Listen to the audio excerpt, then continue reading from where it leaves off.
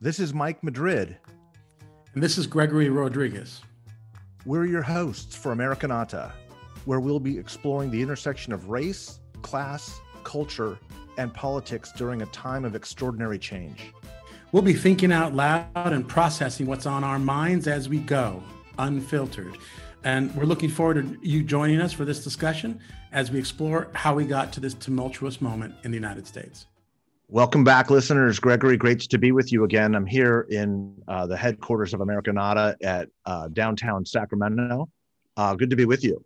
Hey, good to be with you. Is that where our headquarters are? Okay, good. I like to think it is. I kind of like to think that this is the center of American cultural and racial discourse. But there you go. The Sacto, man. Sacto. Like everybody believes that their location is the center of where everything else circles around. So. Very what have you. But I do have a really good topic that I want to broach with you. I've been thinking about a lot this week. And part of me is a little bit hesitant because I have to acknowledge that perhaps I was not correct in my assessment of America's racial attitudes and kind of where we're at, despite the tumultuous couple of years that we've had where we have been examining this more forcefully, more directly than we have in a long time. Mm-hmm. And that is, there's a whole slew of recent polling out showing that Americans' attitudes towards race relations have returned to pre-George Floyd levels, meaning a little over a year ago, when the execution of George Floyd happened and really kind of upset sort of the political dynamics of the 2020 election cycle. And I'm bringing this up because you and I have had a number of conversations about whether or not this was a tectonic shift that would permanently alter America's perceptions of race, which for that was my position. I believed that it was and that it would be.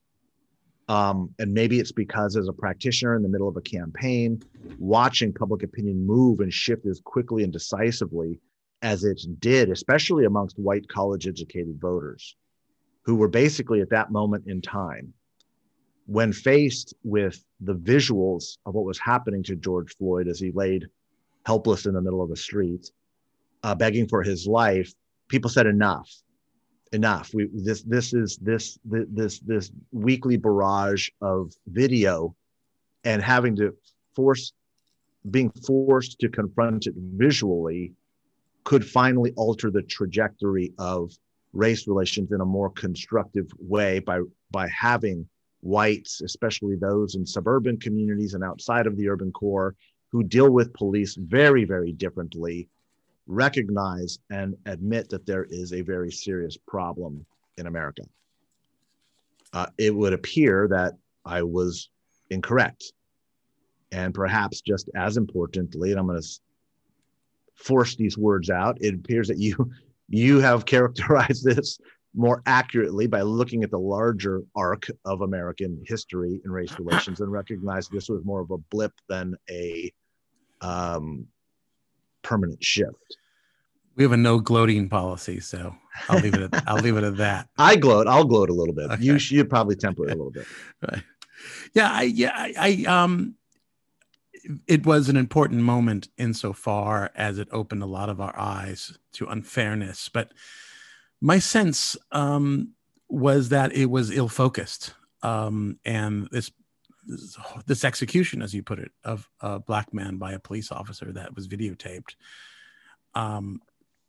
came to represent all inequalities and all biases. And, I had a very interesting conversation with some friends in Hollywood, and I had said to them a month or so ago that I don't think this is going to produce a lot of positive change in the place where it matters. And they said, well, doesn't it matter that Hollywood, for instance, is making advances toward diversity? Like, well, no, it doesn't matter to me as much. This was about a brutal police killing.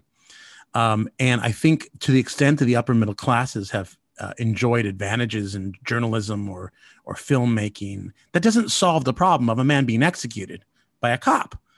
So number one, and yes, there are many problems in the world and many problems vis-a-vis race in America, but the problem at hand was an execution of a black man by a white cop. And if indeed some sort of police reform measures that are effective is passed under Biden with this Congress, then maybe it will have produced something. You know what I mean? If that happens. Mm-hmm. If it doesn't happen, then I don't know what we can point to, because it just became a big circus of everyone trying to be on the right side, or whatever that's called, virtue signaling, I think they call it.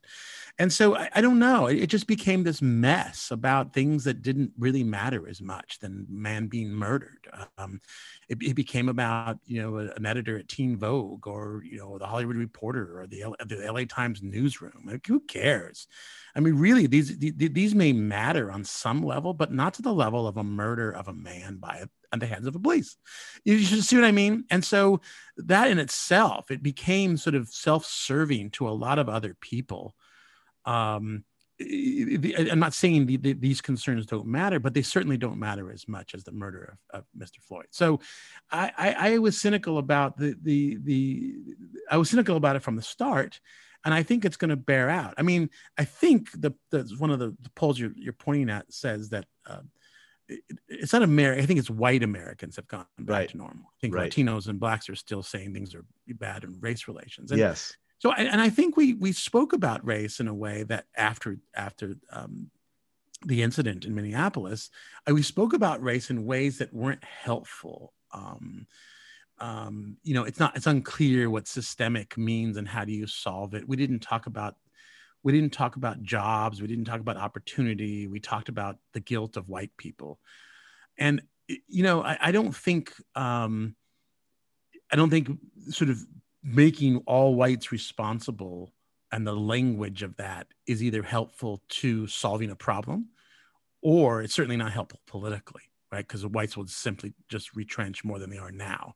So I don't know. I think the way we've discussed race since that event has actually been damaging to the cause of improving race relations. Was the discussion as it unfolded over the last year after the George Floyd incident in Minneapolis, was it different than previous discussions we've had? And I'm gonna bring it back to kind of the last major national flashpoint, which was the Rodney King verdict, right? The Rodney King incident. And incidentally, the parallels there between kind of the visual medium, right? This was a time before cell phones, but somebody had a camcorder on a balcony and kind of filmed it in the middle of the night. And I think for the first time, white Americans were looking at this and going, okay, this is inexcusable. Like, there it is. It's evidence right before my eyes. There is a problem. And the rage that Black America feels and responds with set in motion. Again, this is during the George H.W. Bush administration. It was actually one of the more formative moments of my kind of politicization too. It really struck a chord deep inside of me. Probably in large part because I, saw LA burning. I could literally see from my, home in suburban Ventura County, I could see smoke rising over the hills as the city literally burned. But there was an effort. LA tried some things with, commissions on to systemically change things. President Bush, the first President Bush at that time, started to move the national discourse in a different direction. But was what happened post 1992 and Rodney King different than the George Floyd incident last year? Absolutely. And the essence of it, and I was in LA, actually I moved back to New York, from New York to Los Angeles the week after the riots. What is it? The city leaders started something called Rebuild LA, which became RLA. And the focus of the sort of the what do you call it? The efforts to repair something that was wrong was on poor neighborhoods. It was on South LA. It was investing in jobs, getting incentives for companies and to move into neighborhoods. It was on rebuilding. And to the extent that media was involved, it was on paying attention to these neighborhoods, right? So it was focusing on poverty and the issues that arise from poverty. Whereas today, the focus has been on the upper middle class, right? I mean, again, the focus has been strikingly not about poor people. is not a bit, it's not about disadvantage in its most fundamental economic sense, right? And I'm not saying upper middle class African Americans or Mexican Americans, and we know this intimately, don't face certain types of disadvantages, but they are different they are different in intensity. They're different. We do have to work harder and try harder to get where we are, but it's different than a person who needs a job and needs training, needs a good school, right? And I think our entire conversation, almost our entire conversation nationally, has been to the benefit of the upper middle classes in this instance. But there was more attention to poverty and to intrinsic inequality that doesn't allow people to rise up the ladder. And I think, I mean, it's perfect for our age. I mean, hopefully we're coming out of the Kardashian age when it's all about image and it's all about, bling and showing how well you're doing. And so yeah, this before it was about investment. Now it's about representation. I'll leave it at that. I think those are the difference, and representation is literally only skin deep. Well, look, you're tapping into something I think really interesting and profound. I don't want you to move away from it, because I think you're bringing up something I hadn't even considered, and I think you're right. You're onto something here, and that is, it does seem like the response this time, even though we are seeing a lot more of these instances, literally week by week, happening all over the country. What we're seeing is an attempt to make more representation in the Oscars. Exactly. Is that giving up? Have we given up? No, it's this whole, the media, the Hollywood, the politics is all about the upper middle classes. It's just that we have fundamentally the inequality that exists in the economic system also exists culturally. That really the upper middle class saw an advantage for the managerial class, the cultural class saw advantages for itself in this tragedy. So it's just, let me give you that. So representation means being spoken for. Someone filling in for you. And those who do representation are the people who already have gotten somewhere. So the representation matters. Really, that means the upper middle class can take advantage of the moment where we actually should be empowering the people who are presuming to actually represent. You see what I'm saying? The whole culture is about this veneer of we're way beyond the era of spokespeople. We're way beyond that. Spokespeople arose, the culture arose when Blacks were disenfranchised in the South, and people had to rise up to speak for others. Now people can speak for themselves, but the only people being heard and the only people talking are the upper middle class. And it's an entirely self-serving conversation that doesn't fundamentally solve the problems of inequality. And there is a real problem with America right now, that it's just so lopsided that even an incident like this cannot really get to what matters. It's really all about the veneer, the representational. Do we think we're solving the problem through representation? Well, who's we? I don't think so. I mean, who the hell is we in America? No, I think it's a free for all. I think people take advantage of it and do it for themselves. I mean, I can bemoan, my particular, the things I've had to struggle as a Mexican American, but I'm upper middle class. Again, put it in perspective, people. I've had my share, my many times of complete bias toward me, of people assuming I think this, or people assuming I behave this, people assuming things about me because of my ethnicity, because of a century and a half of negative portrayal of brown men. I got it.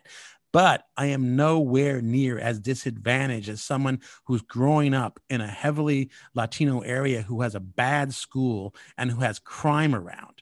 And we just have to, we're speaking in blocks. The Latino communities. I can't stand the whole notion of a community. You don't live in the Latino community. You live in a geographic community that happens generally, oftentimes mixed. So what we've done is we turn everybody into their corners and say there's a Black community, a white community. And we've basically turned everybody we essentialize people. So all Latinos are the same, all the Blacks are the same, and all the whites are the same. And that's not how the world works. That doesn't look anywhere like America. And it doesn't really, and it makes so basically, Mr. X Latino is disadvantaged. But if you give it to Mr. Y Latino, who's not disadvantaged, you're doing the same thing because you gave it to a Latino, right? Right. You solved the problem. Yeah. You solved the problem. You gave it to a Latino because all Latinos are the same.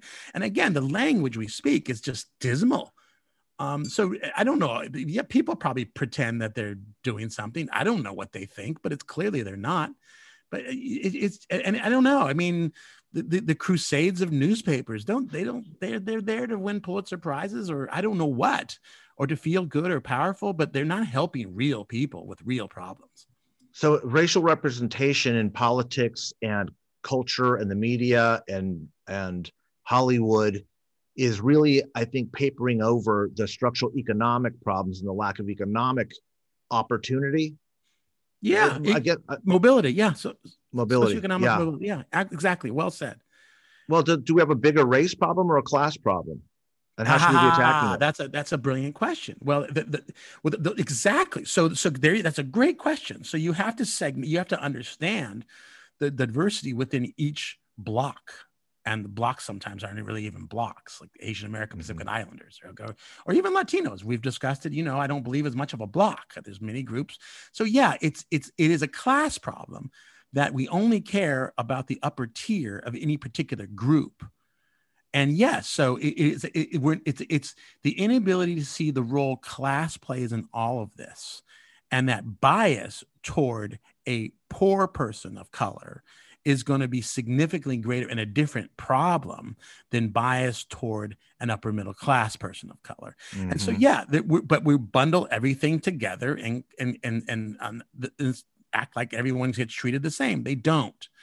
And we can solve both. We can tend to both. There's there's enough bias to go around, but I don't think the murder in Minneapolis was about representation. I don't think that solves that problem. That was presumably about the feelings of impunity that a white officer had toward treating a man like that while being recorded. Yeah. Go on. Sorry, I'm losing my mind. No, this is helpful. There's a lot to unpack here. And look, I think that again, one of the differences between the Rodney King incident and George Floyd's murder was that the officers were found guilty in the George Floyd murder, and perhaps that was enough penance for white America to say, "See, things are okay. We're okay." And I think there was at least from the media perspective, there was some sigh of relief from Black quote unquote leaders, right? These voices that you're talking about saying, okay, some it's not justice, but some penalty was extracted. So maybe America is moving forward. But what you're suggesting, and I think rightfully so, is this really, in many ways, it's tied to the performative nature of our culture. Great. We're not looking at what the real problem is. We saw something that shocked the consciousness of the nation and said, let's solve it. These guys got to go to jail. If these guys go to jail, then the problem is solved. Yeah, penalizing wrongdoers does not improve the lives necessarily. It may be part of it. It may be an emotional victory or psychic victory. But again, it's like Trump. Trump was purportedly, supported poor white people, and he did that by insulting brown people and Black people and Asians, right? But he didn't actually build any, job centers. He didn't actually invest in those people. So yeah, there's a psychic, get back at your enemy. Great. I mean, it's not unimportant, I guess, but it doesn't equal actually helping people rise. And it seems to me that education and socioeconomic status, while bias doesn't go away, the non-white person has more tools to fight back against it than if you're poor. So it seems to me that the discussion or the overemphasis on racial representation is actually problematic to solving the systemic problems that afflict us. Absolutely. It's a bunch of bullshit. It benefits one class, and it does not benefit the people the people who need help most. It's a racket, frankly. Senator, having a Mexican American senator, great. I think representation, symbolism matters. I'll give you that. But having one senator does not change the life of Mexican Americans in the state of California. It just does not at all. At all. So symbolism, well, explain the difference to me. Between symbolism, it's a symbol. You don't pretend that it's anything more. Symbolism makes you feel good. Symbolism may give you some hope that your child could grow up and be a senator or a mayor. Symbolism, but there's difference. So I make a distinction between when the Irish took over cities like Boston and New York or Chicago politically, it was symbolic, but then they got people hired. Then they got their cousins hired in the fire department and the police department. So the symbolism became substantive, and it actually trickled down to actually help large numbers of Irish Americans. That does not happen with one senator. In the progressive movement of the 20s, try to get rid of all this through the systematizing the bureaucracy of any city. So this sort of patronage couldn't happen anymore, right? So that kind of patronage actually turns symbolism into jobs. I was going to ask that question next. It's a great segue. So do we need more patronage politics in this government and this society if we're going to start addressing some of the underlying racial and economic issues? Well, I mean, I think that's not going to happen. Even the rise of Mexican Americans happened post civil rights, and so people seem to equate representation with racial politics or sort of political representation. So if a Mexican American wants to be, what I'm saying is 100 years ago, everyone knew it was important to have an Irish American police chief, right? Now, if someone says it's important to have a Mexican American police chief in LA, it's called racial. No. And that level, there's a level of symbolism that helps people in society believe in the fairness of government. That's a different type of representation. That is, if you see the Supreme Court, somebody on, if you believe that the system works for you, that can give you more of a sense of ownership in society. And as we just discussed, ownership leads to lower crime. It leads to faith in a system that allows someone to work within the unfairness. So I might be stepping on my own toes here a little bit. So it matters to the extent that I don't think it matters, Hollywood per se, but it matters if you have a mayor or a police chief. But yeah, to your point, I like what you're saying, but I don't think we're going. What's the word I'm looking for? What's it called?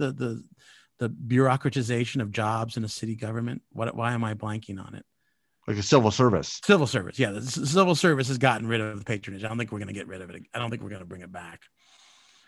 Well, maybe there needs to be a different mix, right? We saw a lot of this empowerment with African Americans, for example, in the post office and federal jobs. Federal jobs, right? There was a program to provide to directly work to increase economic mobility, which presumably has some, however limited, some effect on ameliorating racial discord and racial strife, because as long as people have some economic mobility, there's hope. Oh, absolutely. And there's ownership.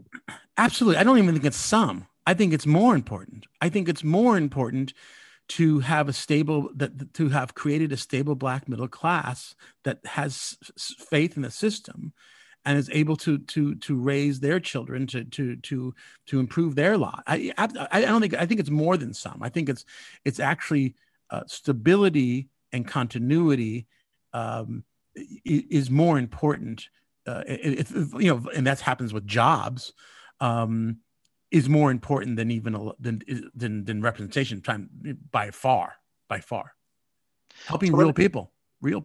Yeah, it's impacting real people's lives. Yeah. So let me try to characterize this, because you and I have had variations of this conversation a little bit, the difference between symbolism and representation. Again, as a Politico here who has worked to increase Latino representation, what you're saying is representation for representation's sake is it's illusory and it may be damaging, and I think that's right. Is having a Latino senator, a Mexican American senator, a Black senator, in and of itself is meaningless. In many ways, it's a solve that allows the upper class, largely the white upper class, to say, see, the system's working. There's no problem. You have a Black Latino senator. How bad can it be?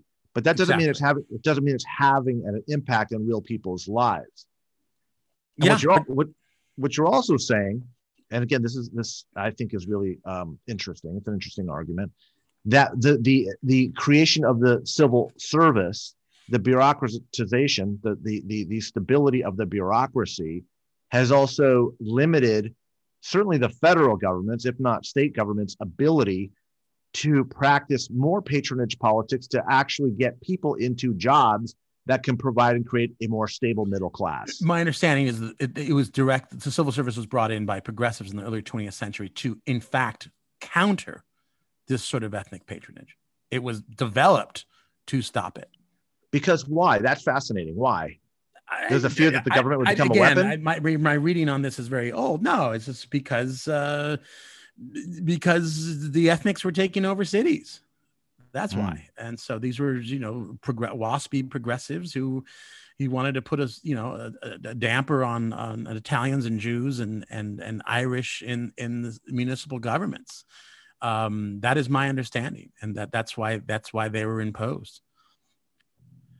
So look, where does this leave? And I know this is a little bit off topic. You broached on a little bit. Where does this leave poor whites? They don't even have the club anymore they don't have the weapon of racial politics to say the system has kept us down. What do you mean? They've been using the weapon of racial politics through Trump. You've been talking about this for years. What do you mean they don't? No, I guess what I mean is they're not trying to leverage the system for federal jobs or federal opportunities. They're saying more government intervention. In fact, no, they're trying to leverage a system to beat up other people who they blame for their lot in life. Yeah, and is that different than poor people of other classes? Yes. There's beating up and there's self-improvement. There's blaming others and there's getting yourself out of a hole. And it is a different subject. But all in all, we're thinking in terms of representation and race, but not in terms of disadvantage and class. And if we did focus on disadvantage for all groups, we would probably be in safer ground, and that all groups can benefit. All those in the lower economic sector of every group can be tended to. That would lower some of the heat and some of the battles over government largesse and who it serves. There has to be some deracialization of how we talk about disadvantage. Do you think the Democratic Party's capable of that? No, I don't think they can get out of this. I don't think they can buck the left, the growing left. It's racial justice talk. I think they're backed themselves into a corner. Well, with that, again, I want to wrap this up by saying the George Floyd execution in Minneapolis gave me a little bit more hope that we were on a different trajectory. The public opinion polling and perhaps a lot of your sage counsel would suggest otherwise. Gregory, let's cut it there. Let's talk a little bit later about something else. All right, man. Thanks. Thanks again for visiting with Gregory Rodriguez and Mike Madrid on this episode of Americanata. If you've enjoyed the discussion, please help us out, share, review, and give us 5 stars. We'll talk to you next episode.